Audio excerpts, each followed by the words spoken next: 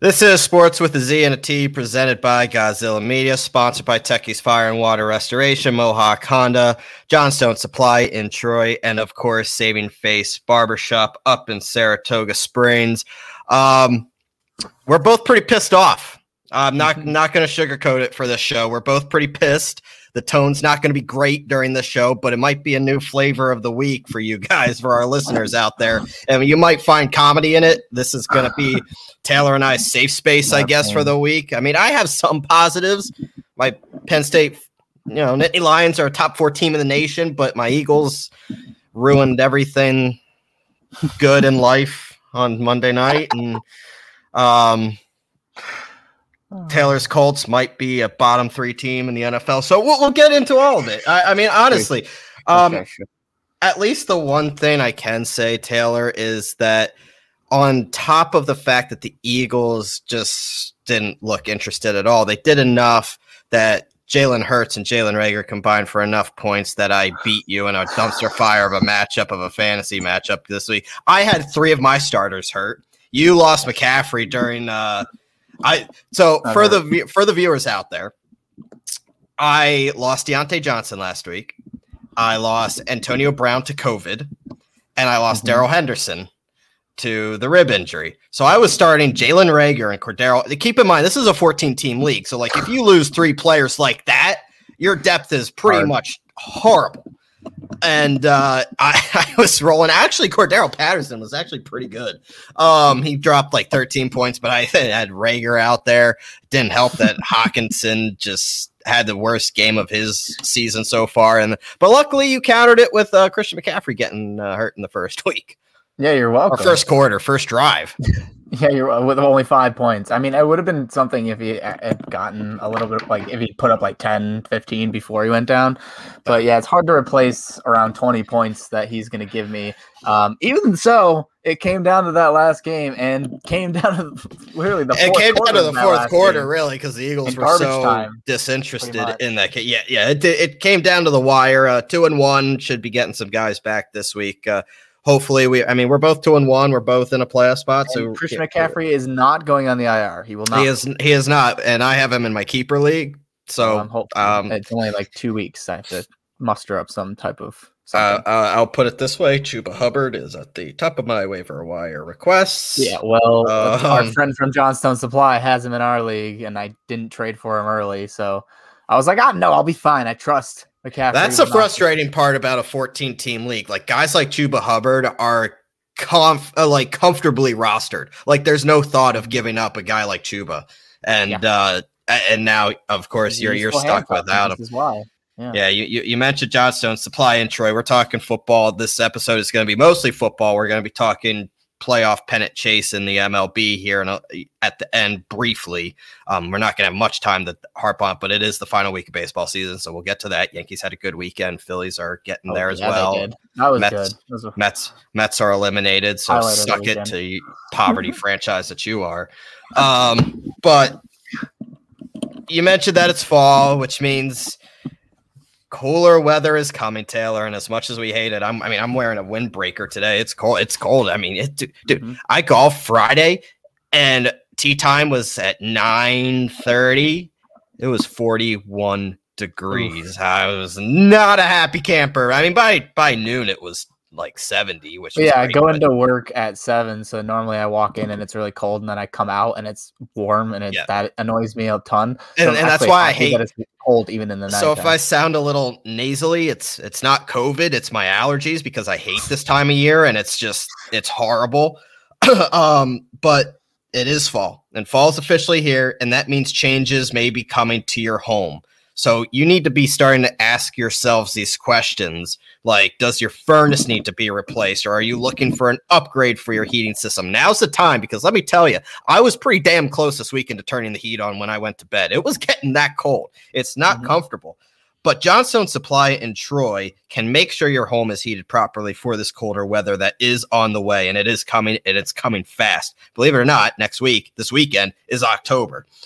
A family-owned and operated business, Johnstone Supply in Troy, has been helping upstate New York residents for decades now, visiting their store on 6th Ave in Troy for more information on how they can help you this fall, whether it's finding the proper change for your filters or even making sure your home is heated properly for the new weather. Johnstone Supply in Troy staff can help you answer any questions you may have, from George to Tom. And you mentioned, the guy from Johnstone Supply in Troy in our fantasy league that has Chuba Hubbard. That would be Tom. Tom has Chuba. So I guess go in to Johnstone Supply and tell Tom to not trade Taylor Chuba Hubbard. Don't do it. The thing is, I don't even know if I want to give him up. I'll talk about it later.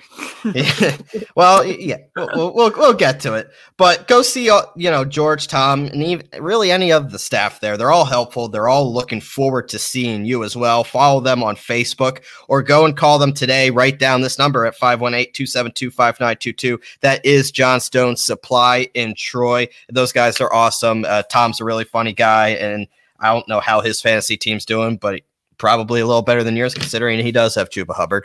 But hey, I'm 2-1. I'm sitting on a. We're both 2-1. We are. We're sitting good. We couldn't both be, coming in here 3-1, 3-0. But I don't. The problem is with Christian McCaffrey maybe coming back in a couple of weeks. I don't know if I want to give up any capital that I have for Hubbard. I don't know if it's worth it if I can survive. I mean, I didn't score a lot at all, but I didn't have anyone in for McCaffrey, and I'm starting Moss, I think, this week, and he's projected like 1.9 points, but last week he did. He did grab 2 touchdowns, though. Yeah, he vultured 2 touchdowns. So I'm just hoping that that's going to continue. Yeah, it's tough out there, but we'll get to NFL in a little bit. Let's go to college football, and it's the one thing that I can kind of be happy about talking, I guess, because the new top 25 has come out after another really crazy week. A lot of turnover once again in college football. Notre Dame kind of made themselves a statement against Wisconsin. They absolutely boat raced them out of Soldier Field. The top 25. Yeah, right. Wisconsin's out of the top 25. And speaking about, pretty much out of the top 25, they are 25. Clemson suffering their second loss of the season. They just don't, Taylor, they do not look right. And we talked about this in the preseason. Like, the ACC is not a strong conference. We knew that. And Clemson, I wasn't a really big believer, and neither were you. And they're not going to be in the college football playoff conversation. And honestly, I don't think the ACC, you could probably remove the ACC conference as a whole away from the conversation, because the highest ACC team is NC State at 23. That's the highest ranked ACC team. They're pretty much out of it. Wake Forest is 4-0, but come on, really? Wake Forest 4-0. You're not talking about them in the college football playoff conversation. Neither are you with NC State. This is starting to turn into, obviously, Penn State handled their business this weekend against Villanova. Oklahoma looked suspect against West Virginia. Iowa looked shaky against the Colorado State team. So the top 4, Alabama chalk, Georgia's chalk, Oregon's chalk at 3. Penn State jump frogged up 2 spots to 4. They all, you might want to discount Auburn's win a little bit after struggling against Georgia State, but I'm still not there yet. Every team is allowed to have a scare, and it was a big ranked matchup against 2 undefeated teams primetime. And the Wisconsin matchup, it is what it is. That at the time was a ranked matchup. You can't discount that on their resume. Penn State moves up to 4. Iowa is 5. Oklahoma slots down to 6 after struggling against West Virginia. Cincinnati is now 7. Arkansas, after a big win against Texas A&M, I think that grabbed a lot of people by surprise. They look good, Taylor.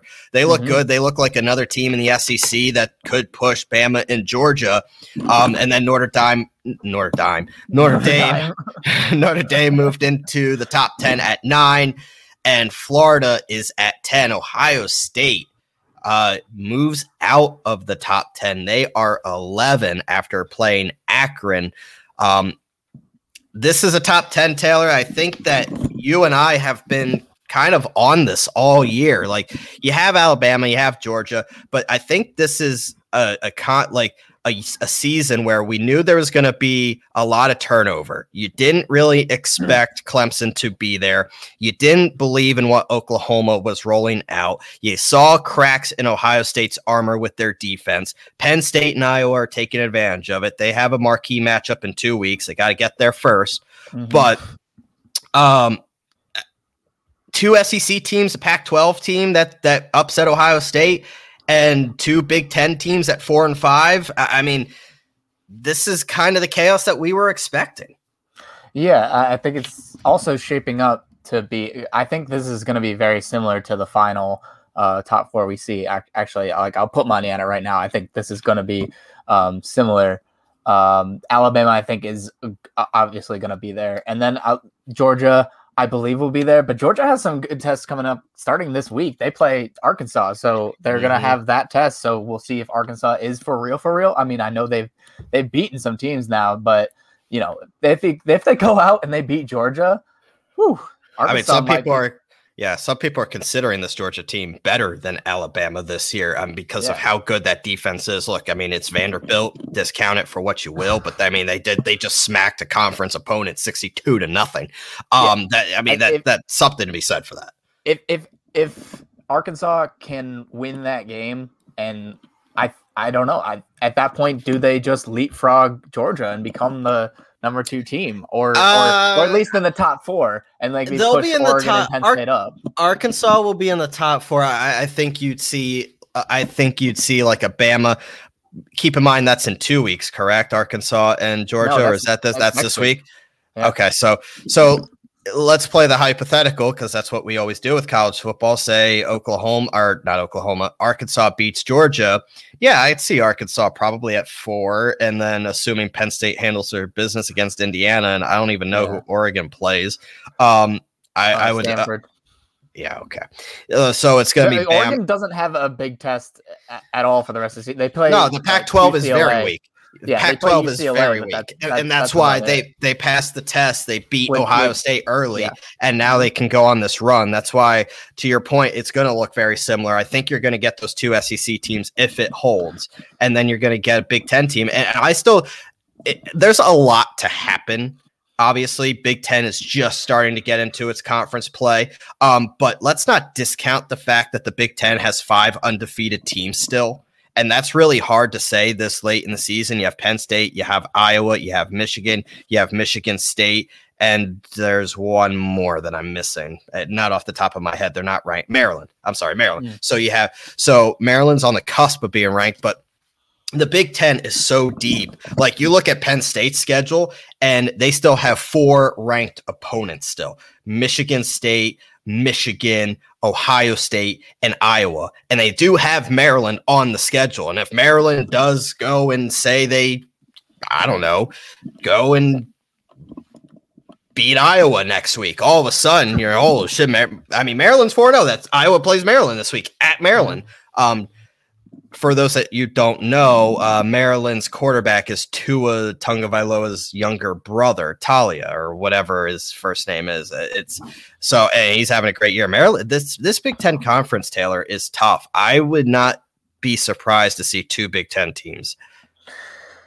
Ooh, I don't know. I think something catastrophic would have to happen with Georgia. Georgia would have to lose to Arkansas this week, I think, because after that they don't even have like any test until they play, I assume, Bama in the SEC championship game. So it'll be hard pressed to find a room. And then you get in 2 weeks, right? Penn State and Iowa for their Penn showdown. State, so 2 weeks, Penn State, Iowa, and then in 4 weeks it's Penn State, Ohio State. Yeah, so that Penn State Iowa game is going to separate those two. I don't think they'll be 4 and 5 after that, because someone's going to win, someone's going to lose. But to my point last week, I thought that Oklahoma, I called it an upset. I thought that West Virginia was going to beat Oklahoma. They came damn close. And you can see it in the rankings, because Oklahoma was 4th last week, and now they're Spencer Rattler does not look good. And when you're at the time 4th team in the nation, and your fan base is chanting, "We want Caleb," who is the backup quarterback, high prospect, a 5-star recruit that Lincoln Riley is grooming to be the next guy after Spencer Rattler. When you're a preseason Heisman favorite and then in the fourth game of the season, your fan base is chanting for the backup quarterback. Something's off down in Norman. Yeah, exactly. So with them struggling with what it is, I think they're going to have to struggle to get back into the top four, especially with Penn State and Iowa right there. But yeah, I think this is shaping up. I think this is going to be similar to what we see at the end. Since Oregon doesn't have a real challenge for the rest of the year, as long as they hold serve and make it look good, they'll still be there. And same with Georgia and Alabama, as long as they stay the course and win out and don't have any catastrophic losses until, of course, Alabama and Georgia, one of them is going to have a loss because they're going to play each other. And don't discount the chance that Bama and Florida could get a rematch in the SEC title game. If Florida finds themselves with a one loss going into the SEC title game and they get a crack at Bama, who knows what would happen. But if Florida is the SEC champion, right, with one loss and then the revenge factor, that throws everyone a loop, because you're not going to, if that's Bama's only loss, you're not going to not include Bama. And then you have Georgia there with one loss. And that would be probably worst case scenario for like the Big Ten to get a second team. Because I think at that point, like, assuming a lot could happen, but I think the Big Ten is stronger than the Pac-12. That's where you'd almost see a Big Ten champion leapfrog Oregon as a Pac-12 champion. That's chaos. That's not a job I would envy if that's the scenario that plays out with a one-loss Georgia, a one-loss Florida SEC champion, and a one-loss Alabama. That's three teams already. Oh, and you have Oregon and Penn State or Ohio State or Iowa, whoever wins the Big Ten, sitting there as well. That one of those teams has to miss it. No, thank you. Yeah, that's not two teams actually. Really, yeah, two teams. Yeah. So yeah, that would be insane. I root for that because I root for the chaos and I love it. And I just not me when there's a clear not me when there's a clear horse in the race. Okay, we'll see what Georgia is really truly made of, because the next 4 weeks for them. Minus 1 week in the middle where they play Kentucky, Arkansas, and then Auburn, and then they play Kentucky, a little break, and then they play Florida. So it's a rough 4 weeks for them. And if they make it out on the other side undefeated, I think their second spot is locked. Yeah, so Arkansas and Georgia is Saturday at noon. That will be on ESPN. Penn State, Indiana is the 7:30 primetime game. It's actually the stripe-out game in Happy Valley. 7:30 on ABC. Iowa, Maryland is Friday night at 8 o'clock. That should be a very good game as well. There's a lot of good games, Taylor. Cincinnati heads to Notre Dame. 7-9 matchup. I mean, Cincinnati passed the Indiana test, but now they have to play Notre Dame. Are they for real, or is Notre Dame going to further try to get themselves back into the conversation? I'm not a big believer in Notre Dame. Yeah, they beat Wisconsin, but I'm not there with them. I'm not. And then you have Ole Miss Bama at 3:30 on CBS. That should be a good game, but let's be honest. Now, for you betting people out there, look, Lane Kiffin's going to get Ole Miss pretty riled up for this. It's at Alabama. I get that. Alabama is considered the best team in the nation for a reason.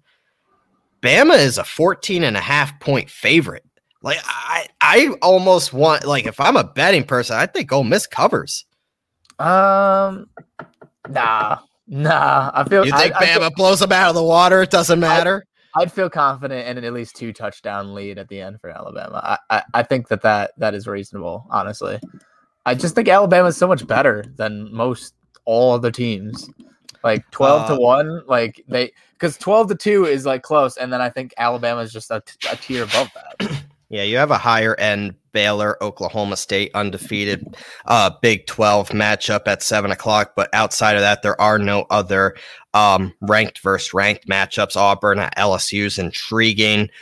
Michigan State is at home against Western Kentucky. They should handle their business there. Boston College is undefeated. ACC visits Clemson. Clemson's a 16-point favorite against undefeated Boston College. That's interesting.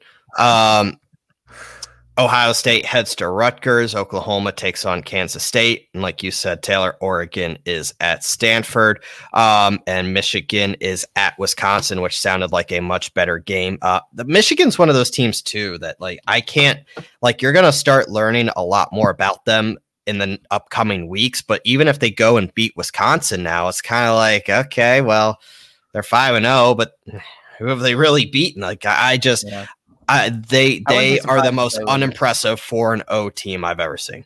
I wouldn't be surprised if they lose to Wisconsin at all. I mean, they were 2 touchdown favorites against Rutgers. I mean, Rutgers came into the Big House and almost beat them. Like, look, Rutgers was as of right now a 1-point favorite. Wisconsin, tiny favorites.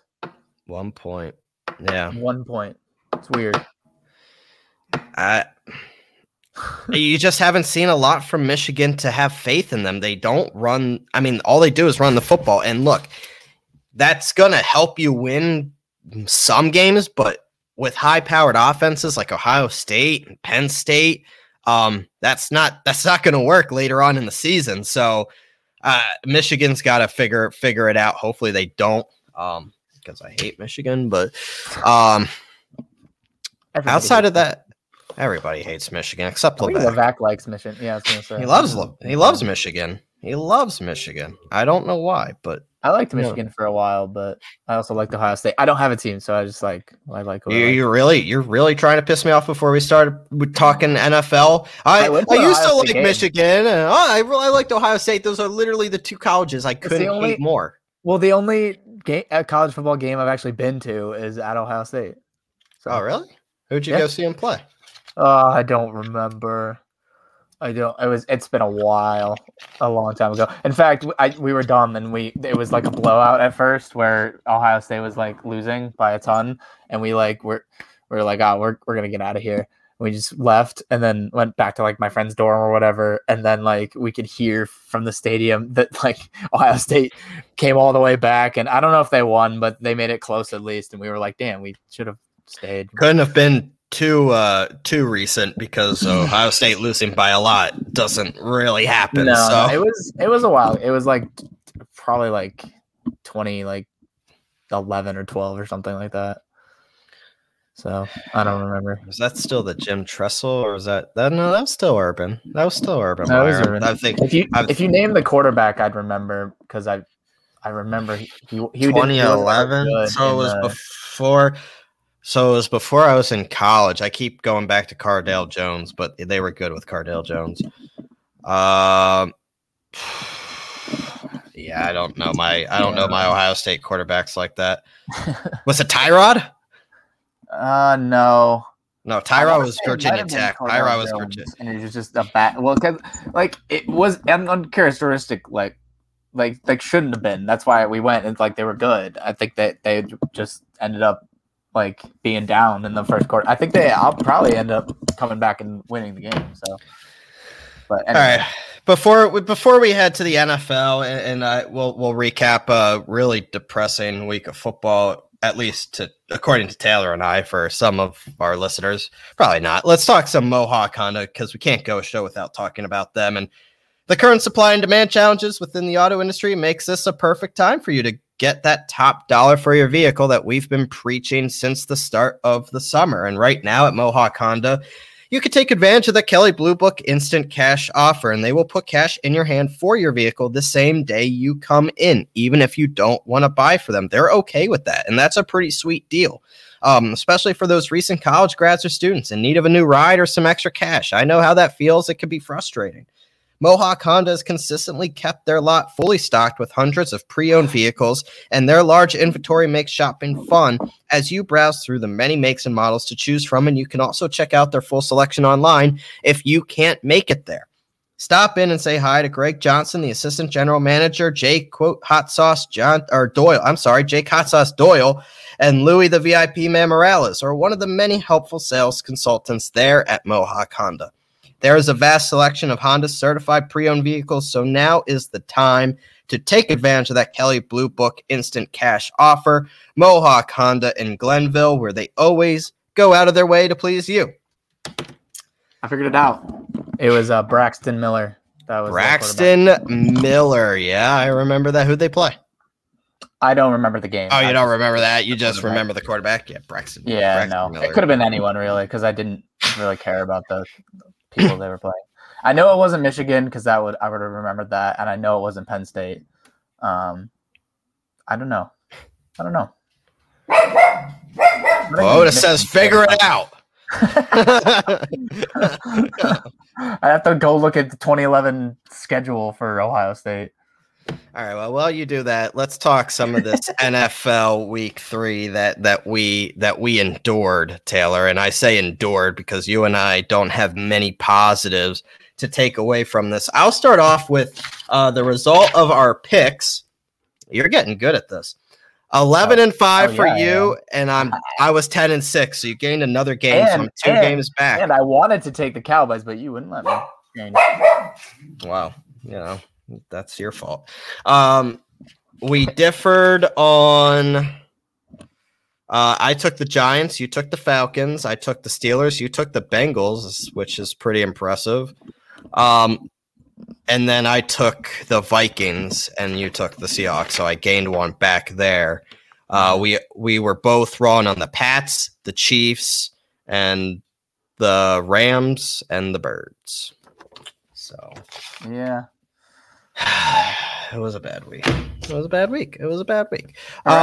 was fun, but not. Let's start off with the Rams and the Bucks because I think obviously that was the game of the week that everybody wants to talk about. The Rams improved to 3-0, Taylor, with a decisive victory over the defending Super Bowl champions. I think we both thought that Tampa was going to go in and win this game. Matthew Stafford is providing really an MVP level electrifying jolt to this offense.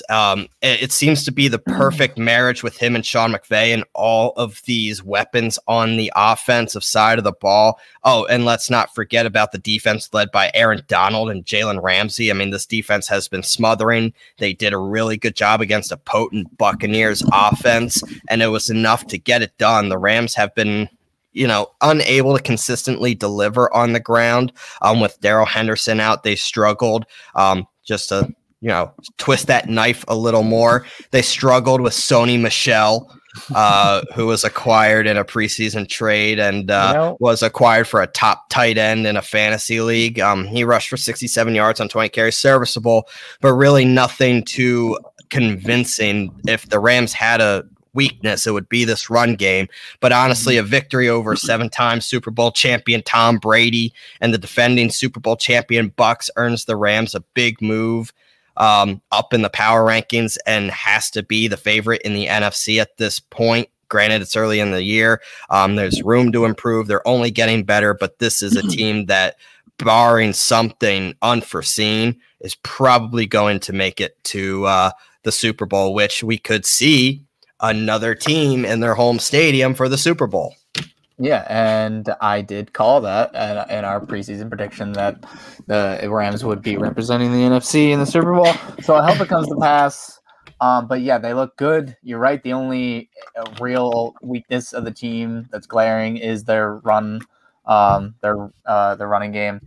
If they had a guy like Todd Gurley, like back in the old days, they would be that same ridiculous team that everyone thought was going to go to the Super Bowl and win it, and they did one year. But I think that Stafford is showing that he is that guy. He is a MVP type caliber player when given the tools to success, when given a Cooper Kupp and a Robert Woods and just a dynamic play caller to put him in position to win, and then a defense behind him on the other side too, with Aaron Donald and Jalen Ramsey. And so there really isn't that many weaknesses to this team. And if you look on the other side of the Bucks, you can see the one weakness that they really show, especially on defense, is that secondary is not as good as they should be.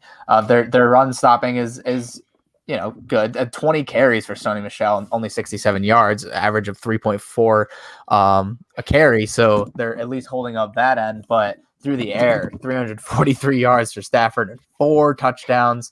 In a pass-heavy offense like this, you can't have secondary issues, and it seems like the Bucks' one weakness is that, at least on that side. And then the Rams' defense is just doing enough. Like, they have the superstars, and they're just holding off enough. When you're putting up 30, if you hold your opponents to mid to low 20s, then yeah, you're going to win every time. Let's talk about this Buffalo Bills team, Taylor. And the reason I want to really bring this up is we were wondering, what is this Bills team really? They laid a dud against the Steelers in week 1, looked better in week 2. Well, they just dropped 43 points on Washington in week 3. And this is a Washington team. And this is, I mean, you didn't believe me. I know you like them a lot, but this is a defense that is getting shredded. Absolutely shredded. Taylor Heinicke is, he is what he is. He's a backup quarterback. He's a great story, but he's not a long-term solution, and that really shouldn't surprise anyone. Chase Young is having a really, really slow start to the year. The defense is not playing up to par. Washington plays too many good quarterbacks in this conference. And it's going to be a long season for them if the defense doesn't improve. And on the other side of the ball, the Bills look the part, at least offensively. They're struggling to produce a consistent pass rush. However, they're trending in the right direction and looking to rebound after a rough week 1. Yeah, I mean, I did like Washington a lot. I picked them to win the division, which I don't think is going to happen. It could happen, but the way that they're playing right now, I don't see it. But in all fairness, I thought that they were going to have Ryan Fitzpatrick and not be running with Tyler Heinicke. Fitzpatrick will come back eventually, but whether or not it'll be too late to make a division push, especially with how well the Cowboys are playing right now. But yeah, the defense has been an absolute disappointment. And I know I wasn't alone in liking Washington. There's a lot to like. The roster, is semi there. They've got on offense, you got Antonio Gibson, which the preseasons talk about how they're going to make him into the next Christian McCaffrey. No, you're not ready yet. Your offensive line is not ready yet. Your game plan is just not there for that. So any fantasy owners who got tricked into taking Antonio Gibson and think he was going to be a monster, I'm sorry. But yeah, Heinicke is you're right. He's a backup. He's not supposed to be a starter. He's not ready for that yet. And yeah, Buffalo looks good. Looks the part. I think that first week was just that, a dud. It was weird. It was an outlier. And I think this Buffalo team is going to be the Buffalo team that I think we both had, or at least I know I had in the AFC Championship game at the end of the year, because I do think they're that good. Their defense looks the part, and their offense is explosive. Josh Allen doing MVP things. Let's stick in, I should say, the AFC. What is going on in Kansas City, Taylor? The Chiefs are now 1-2, and I'm going to the Eagles game this weekend. They play Kansas City, and they're a pissed off Kansas City team that's 1-2. I cannot imagine how this weekend's going to go. But the Chiefs are 1-2, and there are lots of problems. Look, I don't want to take anything away from the Chargers because they're off to a great start. And they look to be taking that next step. Herbert looks to be taking that next step. They have a breakout season among them with Mike Williams. I think this is a team that is going to be in the playoffs. They need to work on some costly penalties, but this game I think is more about what the Chiefs aren't doing well. They have defensive problems that look far from solved. Their defense is atrocious. They were improved against the run, but that was a slow bar to clear, and they're still having trouble rushing the quarterback, stopping a passing attack.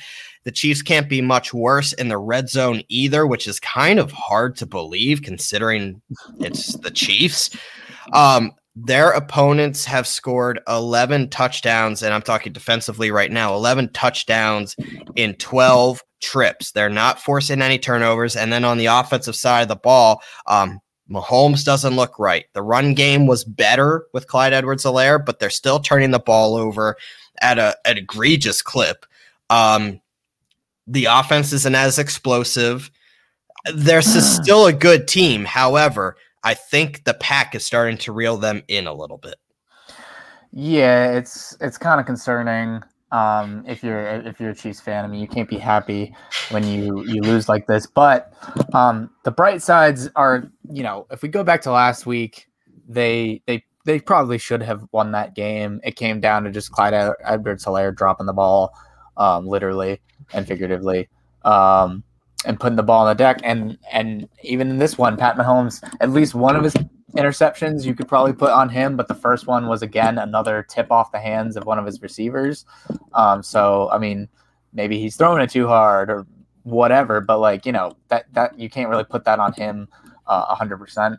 So when I look at this Chiefs team, I see the defense is the biggest problem. The defense is like a real issue. Like, they need to fix it. They did better against the rush, like you said, but I mean, that's just a pretense for them throwing play actions at you and hitting it over the top, because if you believe you can't stop the run and you're overcompensating, and then that's going to lead you to getting blown out on that end with the play action. So yeah, it's obviously a concern. And with a defense like that, you need to be able to put up the points to really keep up with it. I mean, the defense only gave up 30 points, but it's normally the Chiefs would score, upwards of high 30s, even 40, because their offense has been so explosive. And it's been turnover plagued. It's looked weird. It hasn't looked like the Chiefs we've seen in the last couple of years. And it's definitely concerning, especially when you look at the fact that, Patrick Mahomes isn't making a lot of money right now, but in a couple of years, he's going to be eating up cap space because he's going to be making $40 million a year. And then at that point, you can't really do anything to fix your team because you just don't have the money. So yeah, the Chiefs' window for keeping this dynasty alive is the next couple of years for sure. So they can't be lollygagging right now. They need to shape it up, and I expect them to be better. I don't think they're gonna have like a losing season or anything like that. Like they're gonna come back, maybe even win the division. But Chargers look good, and they're gonna definitely push for the division. They might win it, and then Kansas City would have to get one of those wild card spots. But it was a fun game. And even this game, even with all the flaws, Kansas City only barely lost. Like, it was just one touchdown difference at the end there. So, with some questionable play calling and strategy at the end by the Chargers, to say the least. For sure. We have a lot of picks to get to and predictions, so I don't want to harp on the past too much. But let's talk about some quick games real quick. Justin Fields, it couldn't have gone worse. Brutal. That was about as bad as you could have asked for. It's going to be interesting to see what the Bears do at the quarterback position this week. If Dalton's really healthy or not, we don't know. I'd expect Fields to play, but Nagy didn't rule out the possibility that Nick Foles is going to start as well. So that's about as bad as it gets. The Jets look as incompetent as any football team I have ever seen. And it's just hard to believe because I liked the hire of Robert Saleh and I like Zach Wilson.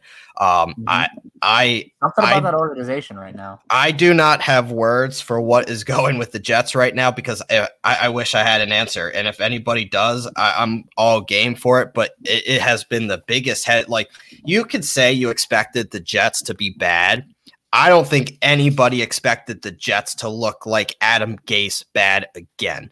It's just hard to fathom that they're at this point. Let's talk about Colts Titans real quick. The Titans had the game under control really the entire game.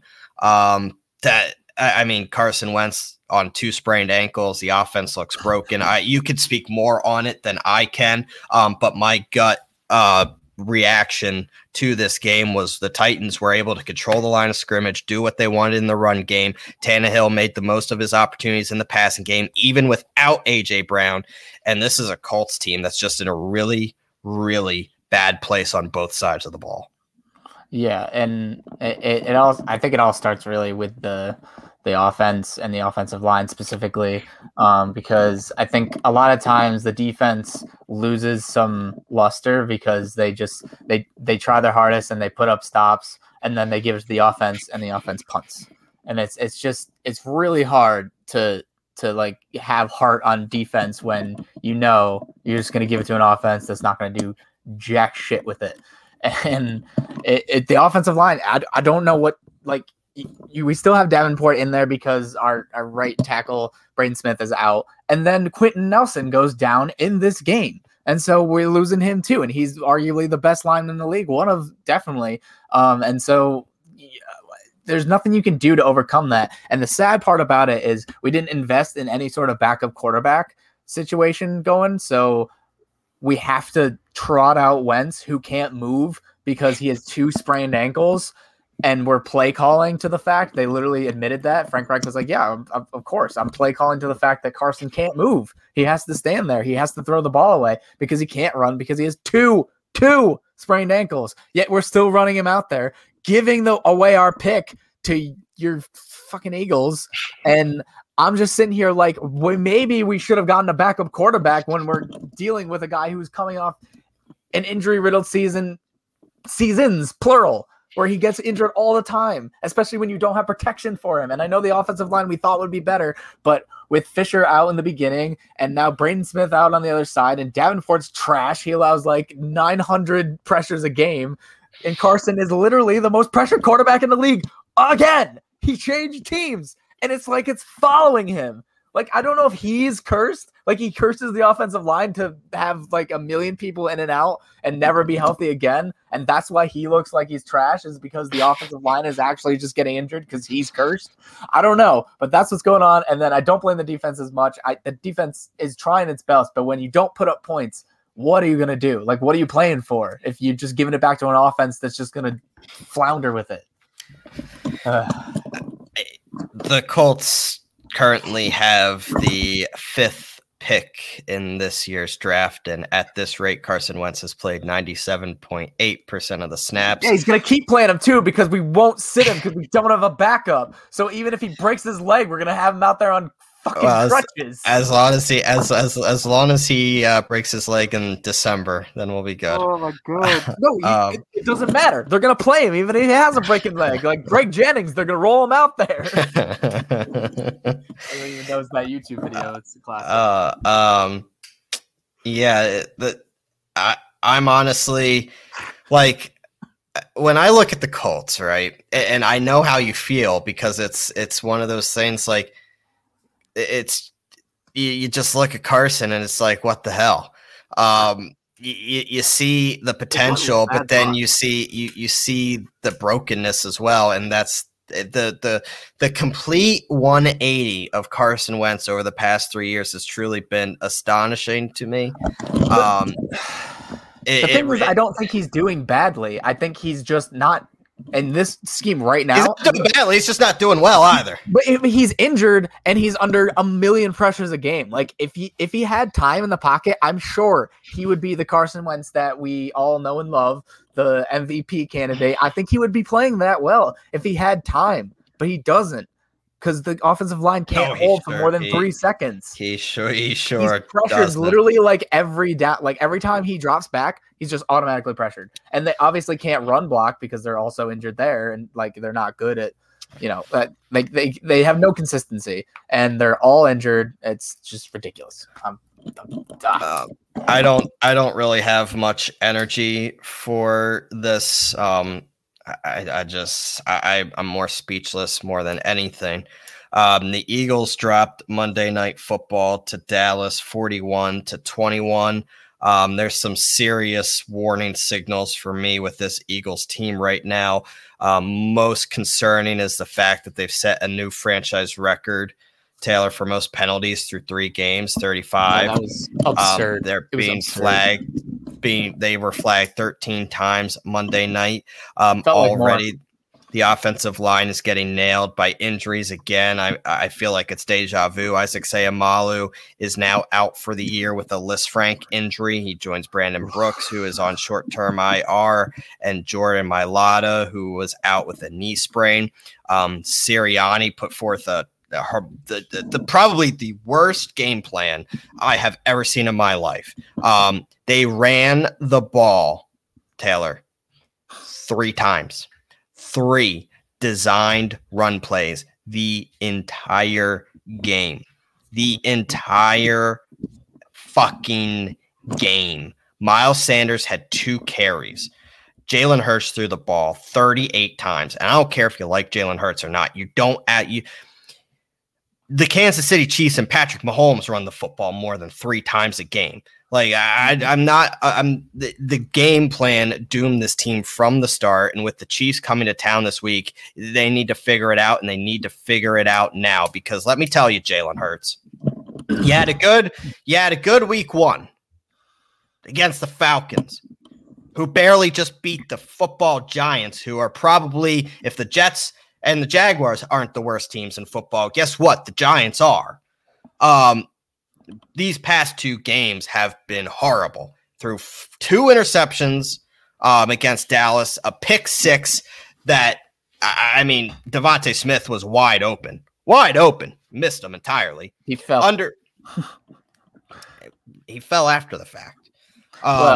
Yeah, but and then he underthrew Kez Watkins so bad to the point that it was almost like Anthony Brown was the receiver. He took ownership for the loss. However, I'm sick of it. Otis, what are you doing? I know you're frustrated, man, but I mean, stop. He's playing with duct tape. They need more than duct tape, Otis. Hurts is. I'm sick of this team and their smart talk. I'm sick. This is a town in Philadelphia, and I'll save most of this for Made for Philly because it's going to be a venting session. For those who don't listen to Philly sports, I recommend listening to the upcoming Made for Philly episode because it's going to be a venting session. This is a city. And this city, I say Philadelphia, that you could talk the talk, but you better walk the walk. And I'm getting sick of the beat Dallas shirts. Well, you just got bitch slapped in Jerry World for the first time in a long time. And, we always say in Philly, like, you can win 2 games a year. But those 2 games better be against the Dallas Cowboys. You do not lose to the Dallas Cowboys. And they go down there and look disinterested. I'm concerned about this team. Injuries are impacting a lot of the operation. The game plan has been horrible. It's putting stress on a young quarterback that's supposed to be taking a next step with the new head coach. Oh, and by the way, the next 3 games are against the Chiefs, the undefeated Carolina Panthers, who I think is a fake 3-0, and then Tampa. So wake up, Philly. Wake up, Jalen Hurts. Wake up, Sirianni, because before you know it, the Cowboys play Carolina without McCaffrey and the New York Giants the next 2 weeks at home. Before you know it, you could be well behind Dallas for the head of the division, and you have the talent to compete with them. You just need to play up to the standard that I know you can, which was what you did in week 1. Yeah, that was a rough game to watch for sure. I had a ton of fantasy implications, so I was really tuned in for it. I wanted to off myself the entire fucking game. I was thankful that I'm not a Philly fan, but I was rooting for Jalen Hurts because at least I'm not a Colts fan. Leagues. Hey. See, the thing is, we're both miserable, but at least I have a silver lining. I have 3 top 10 picks right now. Yeah, the silver lining is that my pain is your pleasure because you fucking get my pick at the end. Sorry for the profanities, but this pisses me off. Yeah, I'm a sick, twisted fuck. It's okay. I guess it's worth it if I believe that Carson Wentz is what he is, which I do if he's given enough time. But yeah, this Eagles game was rough. There's horrible. To throw it so many times, like you said, 38 times. Jalen Hurts threw the ball 30. You ran the ball 3 times. 3 times. The Cowboys did it more on 1 drive. What are you doing? You have Miles Sanders. What are you doing? Since the first, it felt like the first play of the game, Jalen Hurts threw a better Madden game plan together. Jesus Christ, Sirianni. A 12-year-old on Madden could have done better than what Sirianni did play calling wise. But fucking unbelievable. Yeah, the first interception was very rough because Jalen obviously thought that he had it, and then he just completely underthrew him. And honestly, if he doesn't have a deep ball, he can't throw a deep ball. If he put it in the right spot, it's a touchdown. Yeah, Watkins had him beat, but he put it behind him, and yeah, and then the second one, when he came off after that the second one. You could see on this, I was reading his lips, and he just goes up to Devonta Smith, and he's just like what happened? And Smith was just like, I fell, and then it doesn't matter. You look at Hurts was like, oh, you fell, okay, and then but it still probably wouldn't have got to him anyway because the defender was in front of him. But it was Howie Roseman needs to get all the masseuses in Philly lined up and find a way to get Deshaun Watson. I'll take the 4-game suspension. Oh my God. I mean, I don't know if that would have even helped in this game, though. I mean, that first interception, those interceptions probably wouldn't have happened. That's for sure. But he wasn't even given a ton of time. I think the injuries really hurt the Eagles. And then on defense, the defense was Swiss cheese. Like the run game just let everything go. Zeke had an amazing game, and Pollard put in what he could too. Like they both did great. And silver lining is I have Zeke in a fantasy league, and I'm like, I also had Zeke in a fantasy league, and he helped me. I won both my paid leagues, but I needed like Devonta Smith to outscore Hurts and Rager, and that wasn't happening. You knew that wasn't happening. But the thing honestly, it was close. But the thing is, like every time Devonta Smith got points, you gained a half a point, but really Hurts kind of evens out Smith. If he had gotten a touchdown, then I would have gotten the 6 points, and you would have gotten the 4. So like, but I also had a 9-point lead to begin with, so I had a little bit of cushion. But it could have happened. In fact, it was really close for a while, and then it was. I was starting to get worried. The garbage time drives and the garbage time touchdown to Greg Ward really saved you on that one. But he helped me win in another league. Hurts did. So I won in both my paid leagues because I needed him to score like 25 in the one, and I needed him, Smith, and Zeke to outscore Dak by 30, and I did.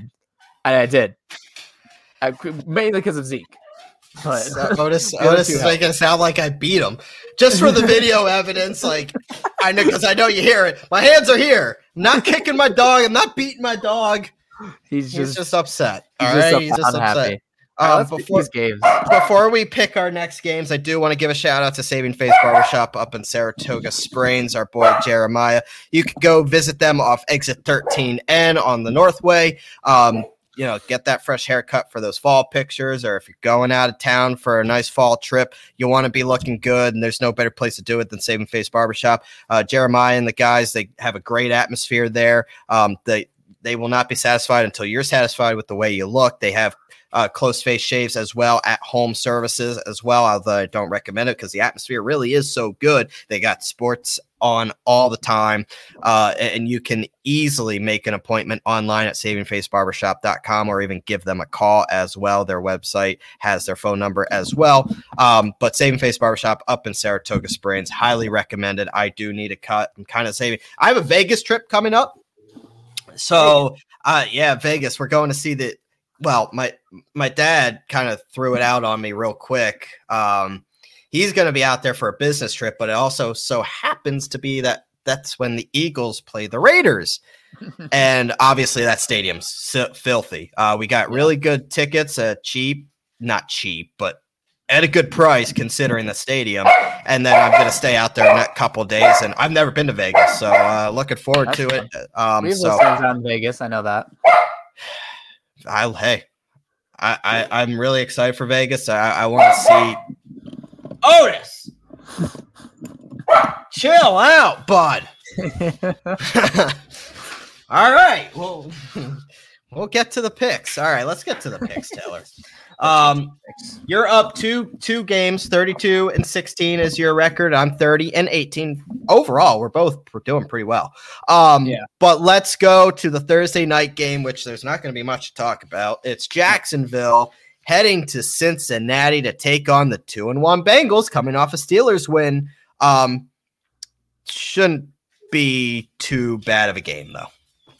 Yeah, hopefully it's pretty good of a game. I'm going to take the Bengals, of course. I think they're rolling. Jamar Chase is doing better than I thought he would. I did down hype him in fantasy because the drops in the preseason were concerning, but turns out preseason doesn't matter.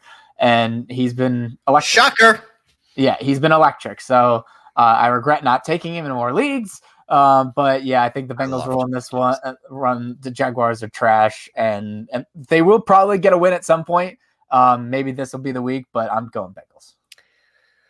Yeah, I'm going Bengals as well. I just haven't seen anything from Jacksonville for me to think that they're going to be competent enough to beat Cincinnati. Not that I'm highly confident on the Bengals, but Burrow taking that next step his second year, I got to go Cincinnati as well. Let's go to the first game of the Sunday slate, and I will be in attendance at this game, so take that for what it's worth. The Chiefs at 1-2 are visiting the 1-2 Eagles. Look, and we're going to preview this game a whole lot on Made for Philly. As much as I love my Eagles and, want them to win this game, there's just no way, shape, or form that a pissed off Chiefs team, I'm going to go against that. From what I've seen from the Eagles lately, I'm going to go Chiefs in this one as much as it pains me. If the Eagles looked better last night and won that game, I might be singing a different tune with the way the Chiefs are playing, but I have no confidence until they show me otherwise. Yeah, I think if the Chiefs defense played like it did last night, then the Chiefs should have plenty of room. The Eagles will probably put up points, so I'm excited for Jalen and Devonta Smith in fantasy because the Chiefs defense is not very good. But I still think in a shootout, I would definitely take the Chiefs over the Eagles. And like I said last week, I don't know if I'll ever feel comfortable picking against the Chiefs unless they keep losing, I guess. But yeah, I was going to say, I mean, look, if the Eagles go and beat the Chiefs, there's some problems in Kansas City. Yeah, that would be a big alert alert bells going off. Because that'd be great. Not that the Eagles are bad, but like no. It's just that the just Chiefs like the starting Chiefs 1-3. That's just not something that I think any of us had on our bingo cards to start off the 2021 season. Let's go to Washington and Atlanta. The Falcons. I know they're your darling NFC East team. Do not look good on defense, but a cure to a slump. It's a team like the Atlanta Falcons who look just as bad. They did beat the Giants. However, this is a game that I think the Falcons just are as lost of a football team as really any.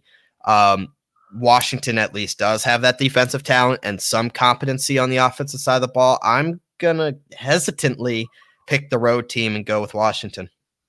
Yeah, I'm going to also take Washington. I've believed in them before, and I guess if they're not as good as I thought they were, I think they're at least as good to beat the Falcons because the Falcons are not very good. This next game is pretty laughable. The Houston Texans head out to Buffalo to play the Bills. Now, this is a big spread for an NFL game, Taylor. 16.5 point favorites are the Buffalo Bills over the Houston Texans and Davis Mills. There's just not much an hashtag analysis that's needed for this game. Bills by a lot. Yeah, Bills by a lot. I mean, they are the team that won those last two games. They are not the team that put up the dud.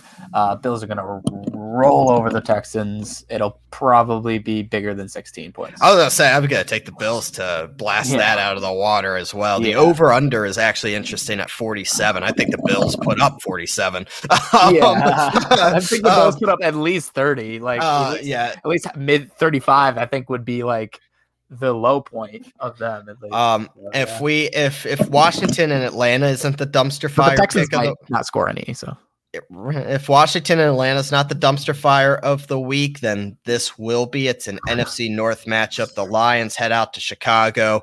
Look, the Lions have been stingy. You could argue that they should have beat Baltimore.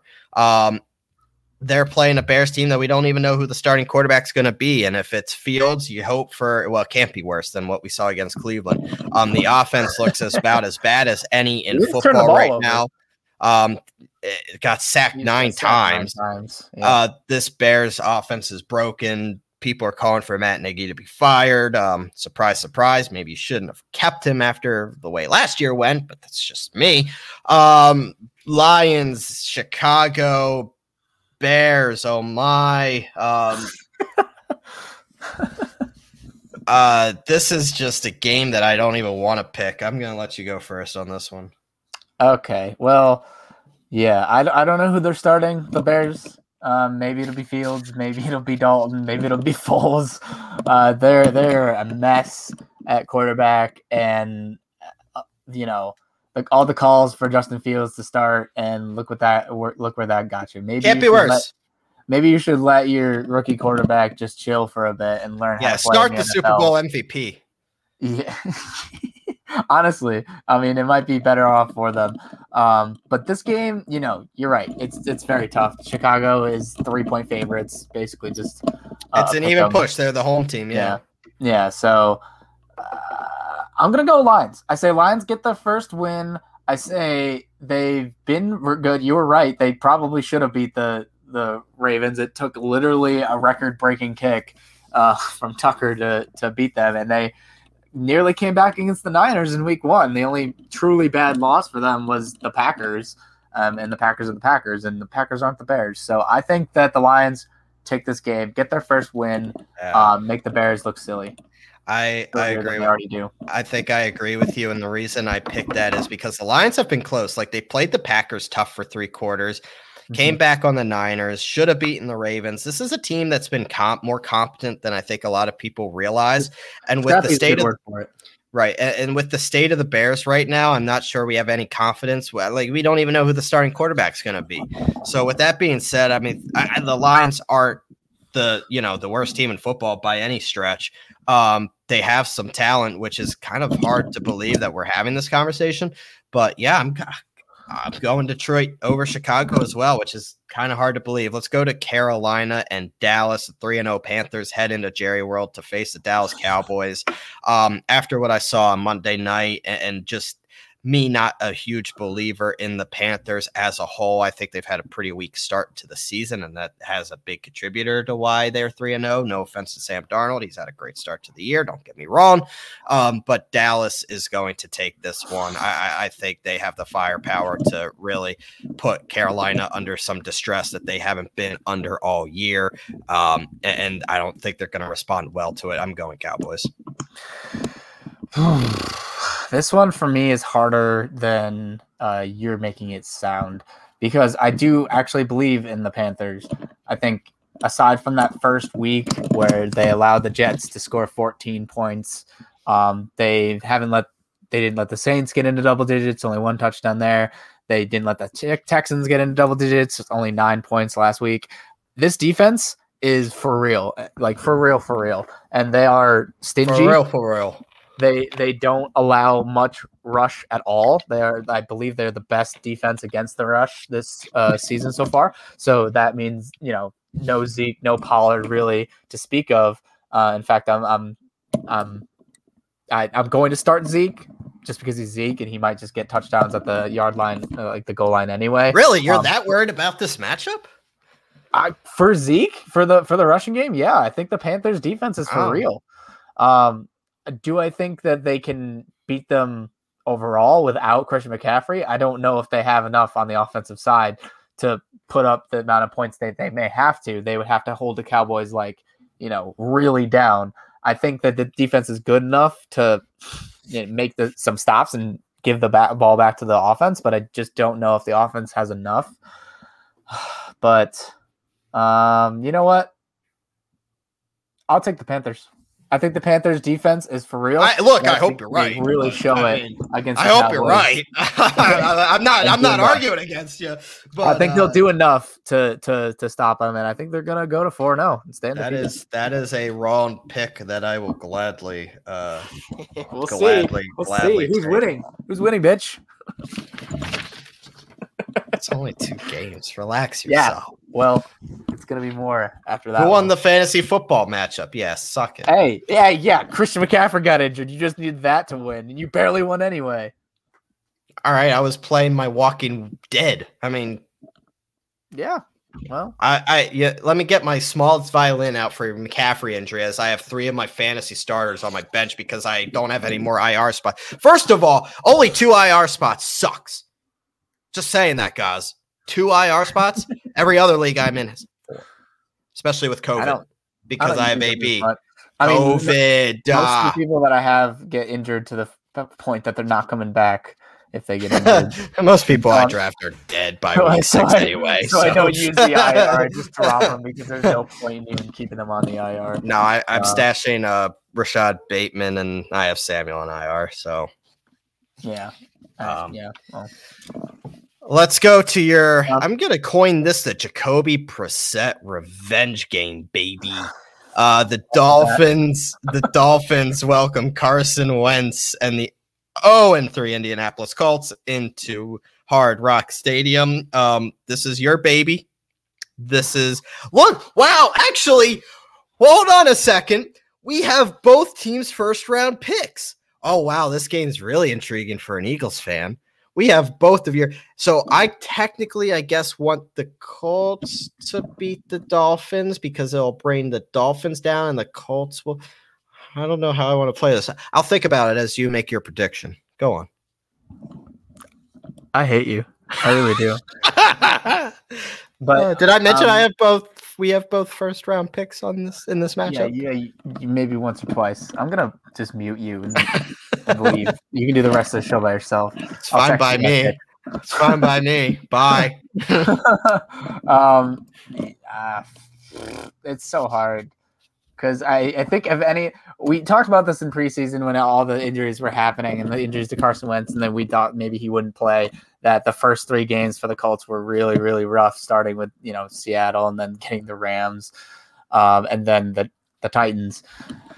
But this was the game where I was like, even if we don't have Carson, we have a chance against the Dolphins, and I still do believe that with Carson, another week under his belt with his sprained ankles, maybe he'll feel a little bit better. Maybe he'll be able to move outside of the pocket. The problem he's gonna get a third sprained ankle. Yeah, the problem is that offensive line is still crap, and I haven't gotten an update on Quentin Nelson's injury yet. It's not good. It's not good. I mean, he got carted off, so I don't think. But I don't think he's going to be playing, which makes it even harder. So, if ever there was a game though to win in these first couple, if there was a game out of the 17 that we have, this is the game. You play Jacksonville and Houston twice. Yeah, I know. I mean, in this first, to get your first win, if there was ever a game to get your first win, it's this one right here. I'm gonna go against my better judgment, honestly, and take the Colts. I think the Colts win. The Colts are gonna win. They're gonna find. I thought you were saying you were gonna take Miami. No. I think Colts are gonna win. They're gonna find a way to win their first game. Taylor, hold all tickets. I agree with you. Oh no. I agree. Look, I don't like Jacoby Brissett just as much as I don't like Tua. This is a team that I think made the Raiders look much better than they are last week, and this is a Dolphins team. Look, they play hard for Brian Flores. I'll give them that, but the Colts, I mean, they're a squirrel that's got to find a nut eventually. They haven't looked incompetent. So, and Carson can win you games. Granted, I mean, he has some talent around him. I think they get it right. I do think they win this game, and I think it's a tough game to guess, and I think a lot of that has to do with the fact that Jacoby Brissett's Dolphins quarterback moving forward. Mm-hmm. But I'm going to go Colts on this one. I don't feel great about it, but I think they do enough to get it done. The over-under is 43. Honestly, take the under on that. I think this could be literally a 16-13 game. Let's need to really get their run game going, and then they might have a decent chance. Let's head to Cleveland, taking on the Vikings. The 2-1 Browns head to Minnesota to take on the 1-2 Vikings. Another good game. This should be another good game. With the Vikings coming off a strong win against Seattle. Yeah, not sure about the status of Dalvin Cook for this game, but obviously Madison looked good. Madison looked good.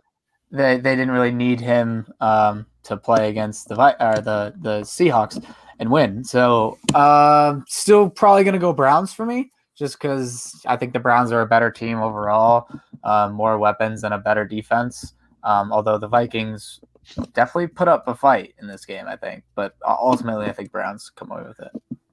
I think the Browns, with the combination of Chubb and Hunt doing enough on offense and allowing that defense to absolutely eat, I'm picking the Browns based off the performance that we saw against Chicago. Look, Chicago's they're bad, but they're not that bad.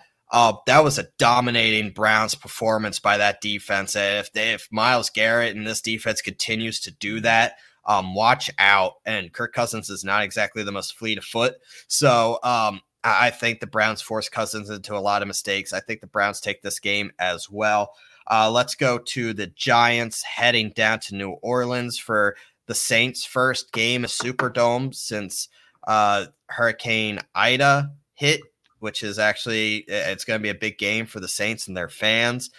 This is a Giants team that is, in my opinion, one of the 3 worst teams in all of football. So there is not a chance in hell I'm taking them to take on a bad. Look, Jameis bounced back last week. He looked good against a Patriots defense that we expected him to, them to give him issues. The Saints looked better. So 2 good games, 1 really bad one, which Saints team is going to show up. It doesn't really matter. The Giants are awful. The Saints are going to win this game. Yes, Giants are not that good at all. And the Saints, did right the ship. The defense looked much better against the Patriots than they did against the Panthers. I'm picking Saints in this one. I can't ever see myself really confidently picking the Giants unless they're playing like the Jets or, the Jaguars. Even then, it's not confident. I mean, the Jets is pretty confident. I think the Jets are the worst team in the league. I don't think it's the Giants, but the Giants are close. And so, I'm going Saints in this one. I think Jameis does enough, and the defense really makes Daniel Jones uncomfortable. I mean, you don't even need to make him uncomfortable. He does that on his own. I mean, they made Mac Jones incredibly uncomfortable. Really showing the rookie stripes in that game. Let's go to the other New York team. The Titans head into MetLife to take on the Jets, and the Jets look about as lost as anyone out there. Got shut out by Denver. Look, Denver's a good team. They have a great defense, but getting shut out and just for the 3rd straight week, just looking absolutely lost, especially on the offensive side of the ball. It's a head scratcher. This is my suicide pick this week. I'm going Titans because I just feel that good about it. The Jets are horrible. Yeah, the Jets are horrible. Don't know if they'll win a game this season, maybe next week against the Falcons, but definitely not this week against the Titans. Titans will roll in this game. Derrick Henry will probably rush for 1,000 yards. And seriously. I wouldn't be surprised if the Jets get close to shutout again. Not that the Titans defense is all that good, but just not good. Wilson just can't figure it out. Yeah, a big NFC West matchup out in LA. The Cardinals at 3-0 go on to take the Rams, who are also 3-0. This NFC West is shaping up to be really good. Look, the Cardinals for me. Cardinals came back to earth a little bit last week for me. Struggled against Jacksonville. I don't think they're going to be a match for the Rams. I think this game's going to be pretty convincing. You say game of the week. I tend to disagree. Just simply, I think the Rams smack them. I don't think the Rams will smack them. I mean, the Jaguars, the Cardinals defense hasn't been fantastic. I mean, the week 1, they were able to shut down Derrick Henry, but that lasted all of one game for Henry. I think it was just one of those bad games. And then the Vikings, they barely eked out a win. And then the Jaguars, I don't know. I really do think that the Jaguars show flashes sometimes, especially Trevor Lawrence, of potential. And that's why I'm kind of, I don't know, their offense has some potential. So them putting up points doesn't really surprise me. And it was only 19, and the Cardinals consistently averaging mid 30s, bodes well for their offense. It's going to be tough against the Rams. But ultimately, this one's tougher for me. I know that you think the Rams are just going to smack them, and I know that they just did that to the reigning champs, but I'm going to go Rams. Yeah. I think it'll be a close game. I think it will be the game of the week. I think it'll be high scoring. But Rams take it in the end because the Cardinals defense is not the best, and the Rams definitely have a better defense. The NFC West all plays each other. The Seahawks head out to San Francisco. San Francisco coming off a disappointing loss to the Green Bay Packers. The Seahawks look just as disappointing. I mean, after starting 1-0, they've had 2 pretty bad losses. I mean, choking in overtime to the Titans and then really getting outplayed by the Vikings in the second half there. Seahawks have had a hard time closing out games. This is a big game for both teams, really, to try to keep pace with the winner of who the Rams and the Cardinals game will be. This is, for me, until I see the Seahawks put a full 4 quarters together, I don't believe in them. I'm going San Francisco on this one. Yeah, I mean, if you just look at who Seattle's played, they played the Colts first week, and I mean, let's be honest, the Colts were not good at all.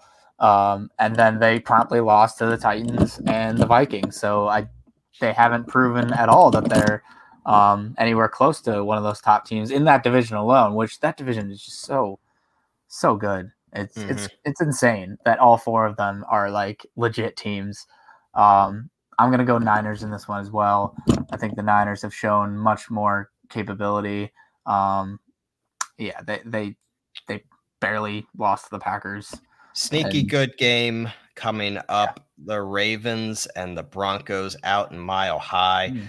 Look, the Ravens are 2-1, but they're not the most convincing 2-1 team out there, really. If it weren't for the Chiefs screwing themselves over and then Justin Tucker's leg, this could be a 1-2 football team.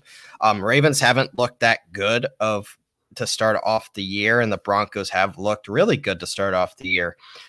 However, I think the Broncos, this is one of those teams again. They're 3-0, but look who they've played, right? I mean, the Broncos for sure have a suspect 3-0. Yes, so they've played the Giants, they've played the Jets, and they've played who's the third team I'm missing?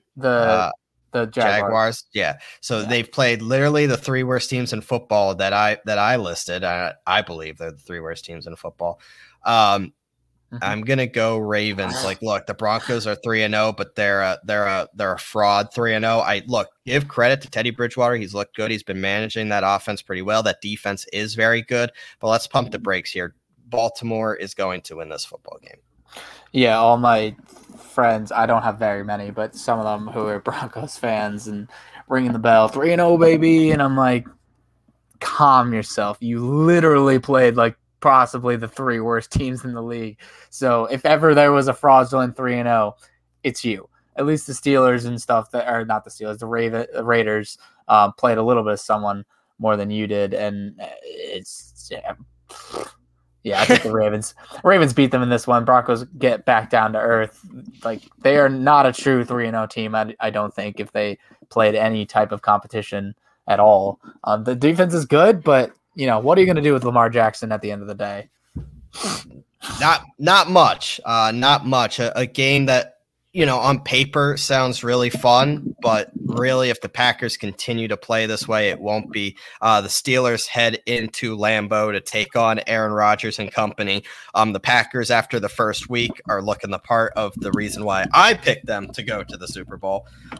This is a team that's turning the corner, and this is why you don't overreact on week 1, because the Packers are looking good, while the Steelers, who upset the Bills in week 1, have looked absolutely dreadful. Losing to the Raiders at home and the Bengals at home. These are 2 teams that already are heading in opposite directions, right? So I have a hard time seeing the Packers losing this game. Yeah, I'm going to go with the Packers as well for a pretty easy victory. I've seen too many scrolling through Twitter, and people are clipping all of the plays that Ben Roethlisberger had, where he just should not be playing anymore. The one interception where he just like saunters to the right and just like, I'm gonna throw it right into triple coverage with a man right in front of me, and throws an easy pick, and one where he's trying to roll right and he just like throws while like just tumbling to the ground. And Roethlisberger is not good anymore. Steelers, get it together. Find your next quarterback, because you might be looking at your first losing season in the Mike Tomlin era if you don't soon. Yeah, the time has come. The time has come for the Steelers. They're on the verge of trying to. I mean, you might as well see. I mean, you're not benching Ben Roethlisberger, but you might want to consider benching Ben Roethlisberger. See what Dwayne Haskins has. I mean, at this point, it's been he's dreadful. bad. And that 4th down play, 4th and 10, where he just kind of like Yeah. Just dumps it off to Najee Harris. Good luck. Yeah. Yeah. What was that? That fourth down play. Terrible. Like, that had no chance. Like, what is Najee Harris going to do? There was literally half the defense was on that play. It mind blowing to say the least. But this is not they the just don't Steelers, trust very him good Steelers team. They don't trust Ben to push down the field at all with his arm. He can't. And especially if he has to move, he can't move. Like they say, he slimmed down. And I know at least one time in that game, he rushed for like 4 yards, but he's just not the guy right now. So yeah, Packers roll in this one, and they're only getting 6.5, which I think honestly is a little low. I still don't believe in the Steelers at all. No, I'm right there with you. Let's go to Sunday Night Football, and I think everybody knows this game and the implications that are within it. Is Tom Brady's return to Foxborough along with Gronk to take on Bill Belichick, Mac Jones, and the New England Patriots. Of course, Tom has already said this week, this is strictly about winning a football game. Yeah, okay, Tom. This has all the headlines that you want, but when it boils down to the actual game, Tampa should have their way with the Patriots. That they're 1-2, have really been inconsistent, and you can expect that from a young team with a rookie quarterback, even when it's the Patriots with Bill Belichick. The Buccaneers are just in a different stratosphere than them right now, and as much as it pains Patriots fans to see and to hear, Tom Brady is going to do whatever he wants to this Patriots defense and prove everybody in Foxborough that he should never have left. Look, this game's going to be ugly. Yeah, the only way that the Buccaneers possibly lose this game is if like Bill Belichick has some master plan in his fucking garage that he's concocted for a defense that Tom Brady somehow hasn't seen. Why his garage? I don't know. His basement, whatever. his mad scientist laboratory, whatever you want to call it. That's the only way, is if he concocts some crazy defense that Tom hasn't seen. But it's not going to happen. No. That Mac Jones he's starting, but I don't know if he's quite ready. I don't know if they should have gotten rid of Cam. I just think Mac Jones is looking like a rookie quarterback. That's really what it is. And he's going to struggle, and he's going to struggle against this Buccaneers defense. They're going to pressure him hard, and I don't know that he doesn't fold under that pressure. Buccaneers are definitely going to win this game. And if Tom Brady says it means nothing, he's obviously lying, because he's a guy who loves to make jokes. He loves to be on top of it, and he loves that he has that 28-3 thing over the Falcons. He had that video where in the background the time was 3:28, and I don't think he did that not on purpose. Like I totally think he did that on purpose. He loves to troll. He's too clever for that. Yeah, he's too clever for that to be a coincidence. He would love to go into New England and show everyone that indeed it was not Bill Belichick. It was me. I'm the one who won the 7th ring. I think that's already been proven. But I agree with you. He went and won a Super Bowl his first year there. But I think that Buccaneers roll in this one. They're going to stop the Patriots. I could not agree more. And Gronk's going to want to do it too. He's going to want to put it to him. Sure, absolutely. And AB. Yeah. And AB. That's true. Let's go to the Monday Night Football game, which is also out in LA. The Chargers taking on the Raiders for first place in the AFC West. This is turning into a heck of a game. However, I'm going with the Chargers on this one. I think they are the better football team. They just took down the Chiefs. Herbert has taken it to a whole other level. And I think the Raiders are a little bit of a fraud, 3-0. I'm going Chargers to close out week 4. Yeah, I don't think the Raiders are as much of frauds as the Broncos. No, not as much, but they are. They're frauds. Yeah, so they played, the Ravens. They beat the Steelers. We just talked about how we don't believe that the Steelers are anything close to a great football team. And then they barely squeaked past the Dolphins. But I thought they would beat the Dolphins as I picked them. But in this one, I think the Raiders get their first loss. They're due for it. And the Chargers are surging right now. They just beat the Chiefs. They're riding high. Herbert is showing everyone that he is the next coming. Like he's he's got next on the rank of all quarterbacks in the league. He's climbing it, and so I think the Chargers roll in this one. I still think it will be a pretty good game because I do believe that the Raiders earned the 3-0, but ultimately they can't be undefeated forever. Chargers win this one.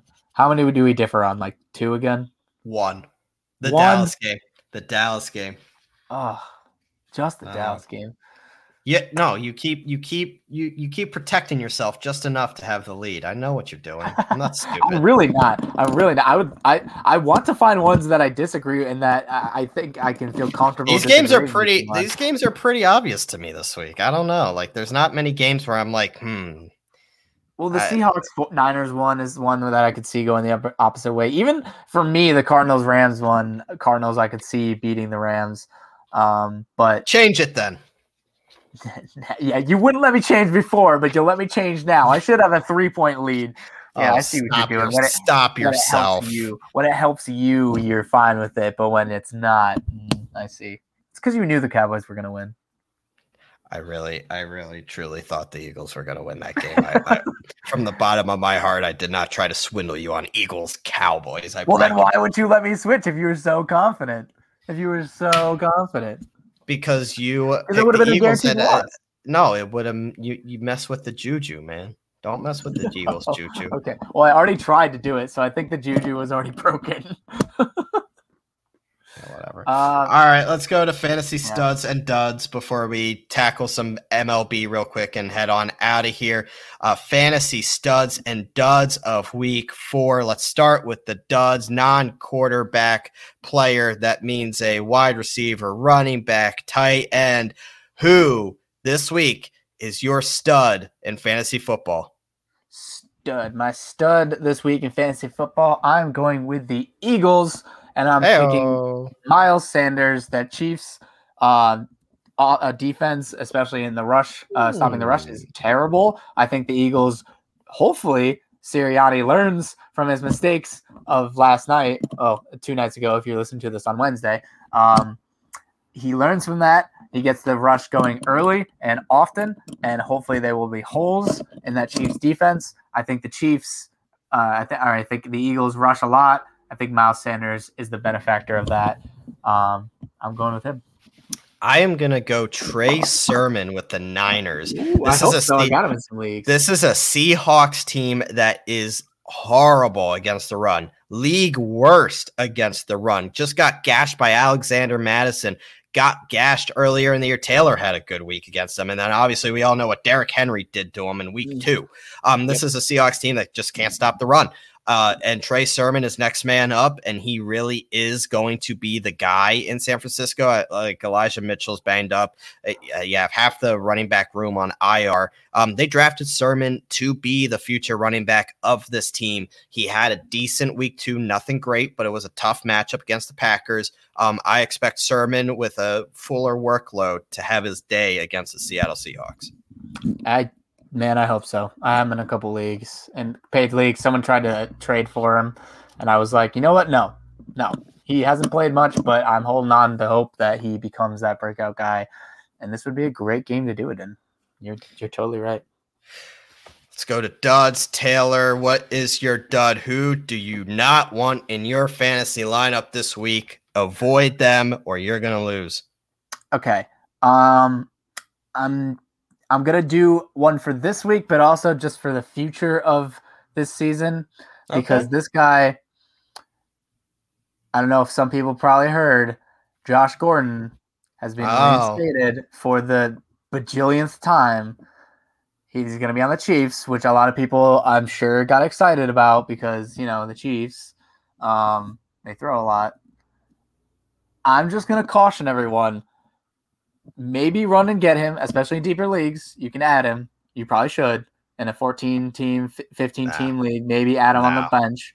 Avoid him. I'm saying you can add him. Don't waste your time. Don't waste your waiver wire pick on Josh Gordon. Do not. Well, if you're not picking up anyone else, then go for it. If you're spending fab bucks on him, like Probably not. And don't spend a lot. If you're like $1, don't go out there and put $50 on Josh Gordon because you think he's going to come back and play like crazy. The man hasn't played football intermittently for the past like 4 years. He's played a couple games here and there, and he always goes back. I'm sorry, he has a problem, and he always gets kicked out again and suspended again, and then he comes back, and then he gets kicked out, and then he comes back, and then he gets kicked out. And I've fallen for it before, where I added him, and I was like, he's gonna come back. He was on the Seahawks, and I was like, oh, he's gonna be one of Russell Wilson's favorite targets. He's gonna take the league by storm. No, he's not going to. Don't do it, and don't start him. Please don't start. Well, if you're playing me, start him. But if you're not playing me, don't start him for your own benefit. Don't start him because maybe he has that break again, maybe, but the risk is way, way too high. He hasn't played sustained football for like the past 5 years, it seems. So no, Josh Gordon is not going to come in and win you the league. He's not going to be a league winner. I don't believe it. Don't spend money on him and don't start him. That's my dud. Josh Gordon. I don't disagree with you at all, really. And when I look at my duds, and there's a couple guys, there's some obvious names out there. And I'm going to go with Michael Carter, the running back for the Jets. He's starting to lead that running back room in touches. Tevin Coleman's role is slowly getting eased out, which is kind of hard to believe considering Saleh, former Niner there in Tevin Coleman. Ty Johnson is eating a little bit into Carter's workload, but it's mostly been his workload. But this is a Jets team that until they fix the offense, you can't trust really anybody on this offense. Like if you have Corey Davis as well, don't trust this Jet. I mean, you might get garbage time. Like Corey Davis would be a better flex option for me than Michael Carter, because at least the game flow and the game script is going to be more positive for Corey Davis. But Zach Wilson has looked so lost.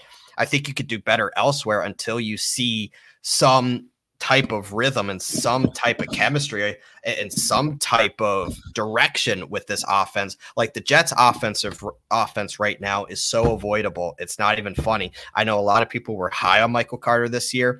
I was not one of them. I did know that at some point he would become the lead back for this team. However, the Jets are just so bad right now, and the Titans are a team that should have their way with them. There's no way I could trust Michael Carter or really any Jets player this week in my lineup. Yeah, I mean, if I had Michael Carter in our league, I'd probably start him because I don't have much of an option with McCaffrey being out. Like I said, sure. I'm starting Zach Moss, and I don't feel good about it at all. Really hoping he vultures some touchdowns. No, it's against Houston. You never know. Yeah, it's true. He's a good chance to at least put up some points just because they will be scoring a bunch, I assume. But yeah, the only Jet that I would even consider starting at this point is Corey Davis. But even then, I have him in some leagues, and I am starting him just because I don't have a ton of extra depth for double flex, like 2 flex leagues. So I am starting him in at least one, but I don't feel great about it, and he hasn't been very good. I mean, you can't, when you have a quarterback who throws more to the other team than to their team, it's rough. It's hard to do. And a lot of people got excited about Corey Davis because he did put up points, especially against the Panthers. I think he had the 2 touchdowns to start the year, and so everyone got real excited. But the Jets haven't scored a touchdown since week 1. That's crazy. And it's very bad. And so until the Jets play the Falcons next week against this Titans team, I don't know if I trust anyone, but if I trust anyone to maybe get that touchdown, it's Corey Davis. Other than that, no, stay away from Jets. Don't want any part of it. So that concludes our football section of the week. I do want to tackle before we head on out of here because it is the final week of the baseball season.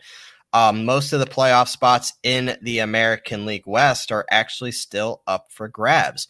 You have the Tampa Bay Rays who have clinched the AL East and the Chicago White Sox who have claimed the AL Central. However, the Houston Astros have not officially, and probably by the time the show airs, they might have. But the Houston Astros have not yet officially clinched the AL West. They are 4.5 up on Seattle. And then, of course, the wild card. It has been nuts. I mean, your Yankees had a good weekend out in Boston. Very good weekend. They're 1 game up on Boston for the first spot in the wild card. I mean, we're primed for a Yankees-Red Sox wild card play-in game, which would be fun. Which would be very fun. But right now you have the Yankees up 1 game on the Red Sox for the top spot in the wild card. Then the Blue Jays are 1 game back on the Red Sox. Seattle's 1.5 back, and Oakland hanging on by a thread, 3.5 back. In my opinion, I mean, this is a big series. The Yankees play the Blue Jays this week. This is going to be a really busy back end of the week for the American League. Yeah, it is. It's going to be a lot. And as a Yankees fan, that last weekend was just glorious, sweeping Boston, taking what little control you can have of the top of the wild card. But yeah, and then coming up with Toronto, it's going to be a big series. It could easily go the other way. They're that close. All these teams are so close together that a couple games dropped here or there can be the difference. Yeah, no, the Yankees want the Yankees to be in there. The Yankees are turning the corner at the right time. They may have caught fire.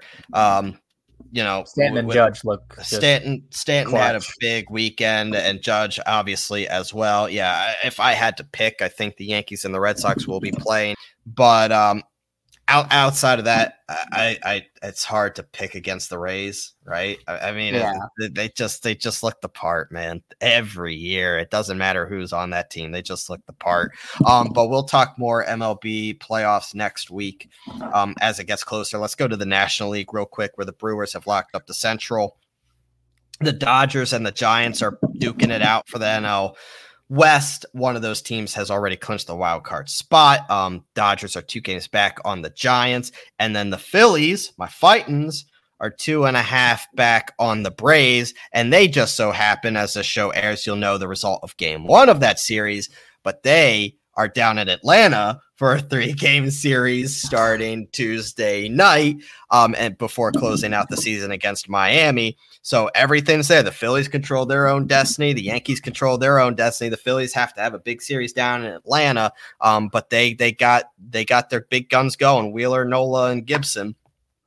We'll see if the Phillies can reel it in. And what can you say about the St. Louis Cardinals? I mean, my God, they've won 16 straight games. All of a sudden, they have cemented. The Phillies were like in that position where they were fighting for the NL East, but they were also fighting for that second wild card spot. And all of a sudden, they're 6 games back. The Cardinals haven't clinched that second spot, but might as well have. The Reds are 5.5. The Phillies are 6 back, and then the Padres are 9 back. It's looking like your playoff teams will be the Brewers, Giants, Dodgers, Cardinals, and then the winner of the NL East, whether it be the Phillies or the Braves. Hopefully it's my Fightins, or I will be in a really, really, really bad mood next week because I'll have my Eagles, who are likely going to lose to the Chiefs. I'll have my Phillies that missed out on the playoffs for the 11th straight season. And then I'm going to hope that Ben Simmons is traded or something. Hey, at least Penn State. You still got Penn State. I still have Penn State. They're a top 4 program. Iowa, and then maybe something changes. Big game against Indiana this weekend at home. It's a stripe-out game. They're going to pull it off. The Penn State to the college football playoff train was birthed here on Sports with a Z and a T, and it has caught fire. And watch out because the avalanche is coming. I do want to, let's be honest, where honesty is due with our picks. I remember, I think the first episode, it was definitely one of the first couple where we talked about how we thought that the San Francisco Giants were not real and not going to continue their dominance. And look where they are. So we were definitely wrong about that one. But Gabe Kapler can still go play in traffic. Credit is due. But yeah, so baseball rounding down, playoffs going to start. It's going to be fun.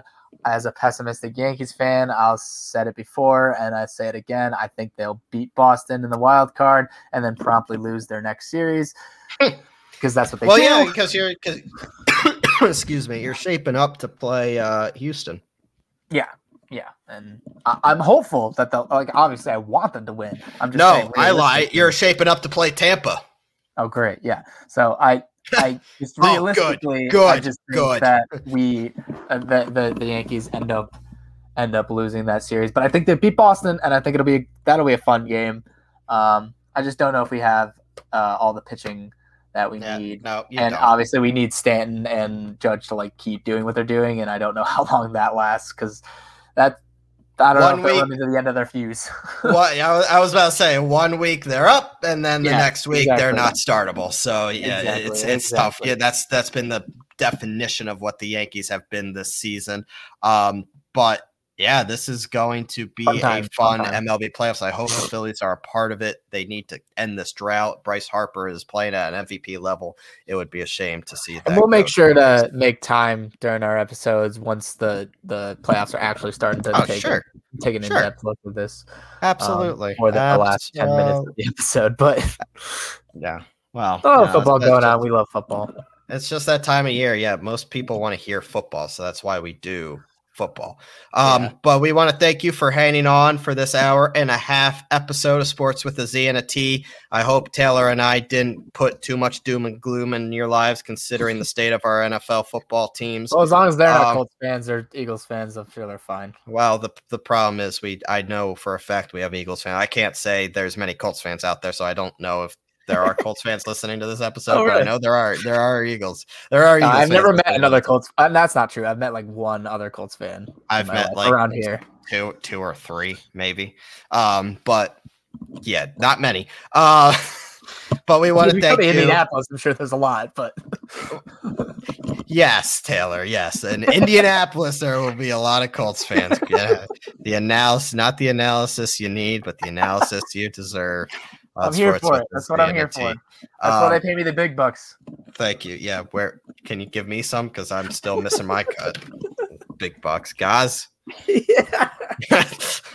Give me the big bucks, okay? You need to give good analysis. Your analysis is just not up to snuff. You're not. Fuck you. But there's Eagles fans in Philadelphia. Come on now. Even I know that one. Who drives the show, buddy? I can mute you whenever I want. Well, I can mute myself, so. Yeah, you can mute yourself. What are you going to do? Continue the show without you. Thank you. Thank you to all our listeners for listening. You can also catch this episode not only on Spotify, but also YouTube and Apple Podcasts as well. We are presented by Godzilla Media, sponsored by Techie's Fire and Water Restoration, Mohawk Honda, Johnstone Supply in Troy, and Saving Face Barbershop up in Saratoga Springs. Enjoy the final week of baseball. Enjoy more jam-packed football action. Shout out to Team USA for winning the Ryder Cup. What an electric atmosphere up in Wisconsin this past weekend. Stay safe out there, and we will catch you next week. Later.